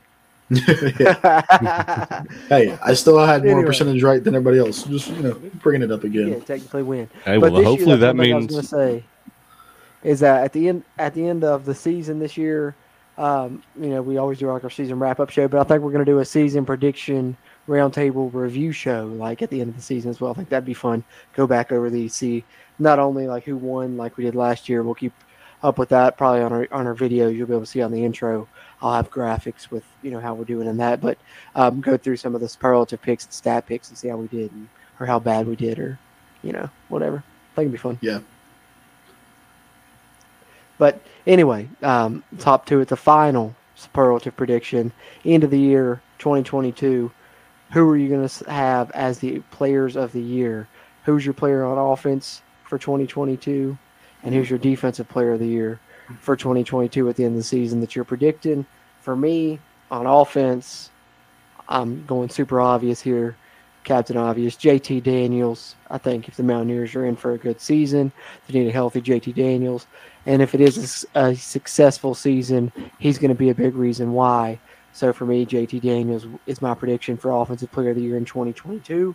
And then on the defensive side, a lot of ways you could go here. I think there's going to be some standout players. We've mentioned a lot of them. And one guy that we were all high on that we were talking about earlier, I think we all predicted him to lead the team in interceptions. Charles Woods is going to be my Defensive Player of the Year for 2022. And I think he'll have a shot, if my prediction stands right, to win the Big 12 Defensive Player of the Year as well. I think he's going to have that type of year. So JT Daniels is my Offensive Player of the Year, and Charles Woods is my Defensive Player of the Year for 2022. Yeah, I'm gonna echo the Offensive Player of the Year, because I think that it's too obvious not to go to. If we have the kind of year that I think we're all thinking we're capable of, then JT Daniels is the pick to go with for the Offensive Player of the Year. However, on the defensive side of the ball, I think that Charles Woods is going to have an electrifying year this year, and I think that I picked my pick more emotionally based. But I think that Dante Steele's coming back for his senior season, and the amount of work that he's put in, the amount of emotion that he's shown for just wanting to put on that uniform and play one more season. I think that he's going to have a season like we haven't seen out of a defensive lineman in quite some time, maybe since Bruce Irvin. Completely different style of play, but I think that we're going to see a pretty big year out of Dante. I think that the talent level for Dante, as much as we've seen, I don't think we've seen its full potential yet. And I think that I think he's going to have a really special year for us, and I picked him to be my Defensive Player of the Year. Yeah. So I'm going to disagree on the Offensive Player of the Year, and I don't think it's even close, honestly. I think JT Daniels is good, but I think that there's one person, if you pull them out of this team, our team drops significantly in every single way. And I think that that's with the offensive center, Zach Frazier. I think that man's just going to be the heart, the beat, the bass drum to our war song. And I think that he is really the man that has kind of brought this team together and is honestly one of the biggest reasons that our offensive line is going to take a big step forward this year. And I think without a doubt, he's got a chance to participate for first-team All-American honors this year. Definitely Big 12 first-team honors. And I could see him definitely being an NFL pick one day. And I'm going to pick Zach Frazier as Offensive Player of the Year. I think that man is probably one of the biggest pieces of our team as a whole. Defensive Player of the Year, I'm going to go with Charles Woods. I think that he's, like Jordan said, he's got potential to be first team up there. He's going to win some awards. He's got a chance to be Defensive Player of the Year for the Big 12. And you just can't shirk on that, man. He's got all the potential in the world, and I hope to see him take full advantage of it. Yeah, I'm going to go back to the JT Daniels well. I believe Graham Harrell knows what to do with that man, and he's going to be A-okay. And then I will say that Charles Woods, yes. If they keep throwing it to him, he will make them remember, I probably shouldn't do that anymore. Love it. So great picks all around. Those are the players to watch for this year, in our opinion, whether they'll be breaking out or we think they could end up as the players of the year, as well as many other stat predictions, superlative predictions, and, of course, our record predictions here on the Season Prediction Roundtable 2022 edition. Really appreciate you guys for tuning in or watching if you're watching here on the video side on YouTube. I know it's a little lengthy, but it always is. That's, why the Season Prediction Roundtable is so special. It's a little bit different flavor, not our traditional segments, and just predicting the West Virginia season all the way around and trying to get in deep with our predictions and get in not only through the schedule, but, with some of these stats and stuff, and give you guys some good Mountaineer football content to chew on here in these final days of the off season as we count down to Game 1 against Pitt. I know the day that this episode releases will be 17 days away, so just over 2 weeks away, almost there. That being said, be on the lookout in the future here. Coming along in those next 17 days will be our Backyard Brawl preview, releasing that ahead of the Pitt game, so be sure and subscribe on YouTube and on the podcast platforms if you're listening on the audio side, and look for our Backyard Brawl preview. That'll be the next episode that will be dropping here on the podcast, official podcast, CRW proper side. But in the meantime, before that Backyard Brawl preview, we'll probably be releasing content on our YouTube, so make sure you're subscribed there. Some exclusive things coming down the pipe there. That being said, gentlemen, I think this has been a really great 2022 edition of the Season Prediction Roundtable. Ryder, glad to see you hop over from the CRW Hoops side and join us as a guest this year. Any final thoughts from you, Ryder, here as we close out this episode? It was great being with the boys again and just chatting up the WVU sports. I am mainly on the basketball side. That'll be fun talking about basically an entire new roster, but really looking forward to football getting back on some good playing field. It's not the same when football's not as good, and I think it's time to turn that ship around. Well said. I think we can all agree with that. Yep. Absolutely. Bradley, any final thoughts from you, sir? Yeah, no, it's been fun. It's been a blast. Glad we got Ryder and Kuz on here. Without a doubt, if WVU finishes 8-4, one of us got it right, I would hope. So yeah, definitely going to be actually right. Yeah. No, I don't want Steven to be right. But yeah, I'll be right. Hey, yeah. I bet you we beat Towson. Bet you I'm right on that. I don't know. You could ask somebody else, and they might say that we lose to Towson. So I swear to God, if we lose to fucking Towson now, WVU's going 3-9. Anyway, that'd be some shit. Yeah. Yeah. No, it's been a fun one. I'm glad to get back into the swing of things. Absolutely. Great edition of the Season Prediction Roundtable, if I do say so myself. But, Steven, what about you? Anything you want to get off your chest here? Final thoughts before we get ready to close out the 2022 edition of the Season Prediction Roundtable? No, one thing I did want to add in is, we talked about our college football playoff picks earlier, and I've got two sleepers that I think have potential to maybe ruin that party or spoil that party. And I don't like that these two are my sleepers, but I wanted to mention them. One of them is Ole Miss and Lane Kiffin. I think that the program that he's building down there, and I thought that I would never say that about a Lane Kiffin football team because I hated him at one point in time, but I think that the program that he's got going down there is very, very, very, very well right now. And I think that it's only going up, and people seem to be all bought in to Lane Kiffin, and they love playing for him. And I really expect them to have a really good year this year. But the other one, and I know that everybody's going to hate me for it, is Lincoln Riley and the USC Trojans. I think that they might have a potential to have a pretty special year, and I hate to say that, but Caleb Williams coming out there and following him out there and the type of program that he's building out there, unfortunately looks to be very successful in the coming football seasons. But I wanted to add that and also mention that congratulations to West Virginia on the TBT placement in the national quarterfinal. But other than that, great point. Looking forward to the Backyard Brawl and Pitt to eat shit. Yeah, eat shit Pitt always now and forever.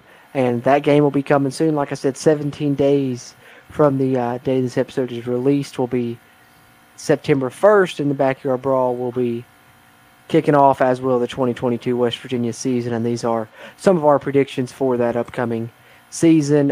If you're watching on the YouTube side, we love the interactions. Go ahead, go down in the comments, drop us your record prediction and any other of these stat predictions you want to chime in on.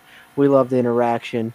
And like I said, Backyard Brawl preview coming soon from the Country Roads webcast. Be on the lookout for that in the coming weeks. Until then, this has been Season 5, Episode 129, the 2022 Season Prediction Roundtable Edition.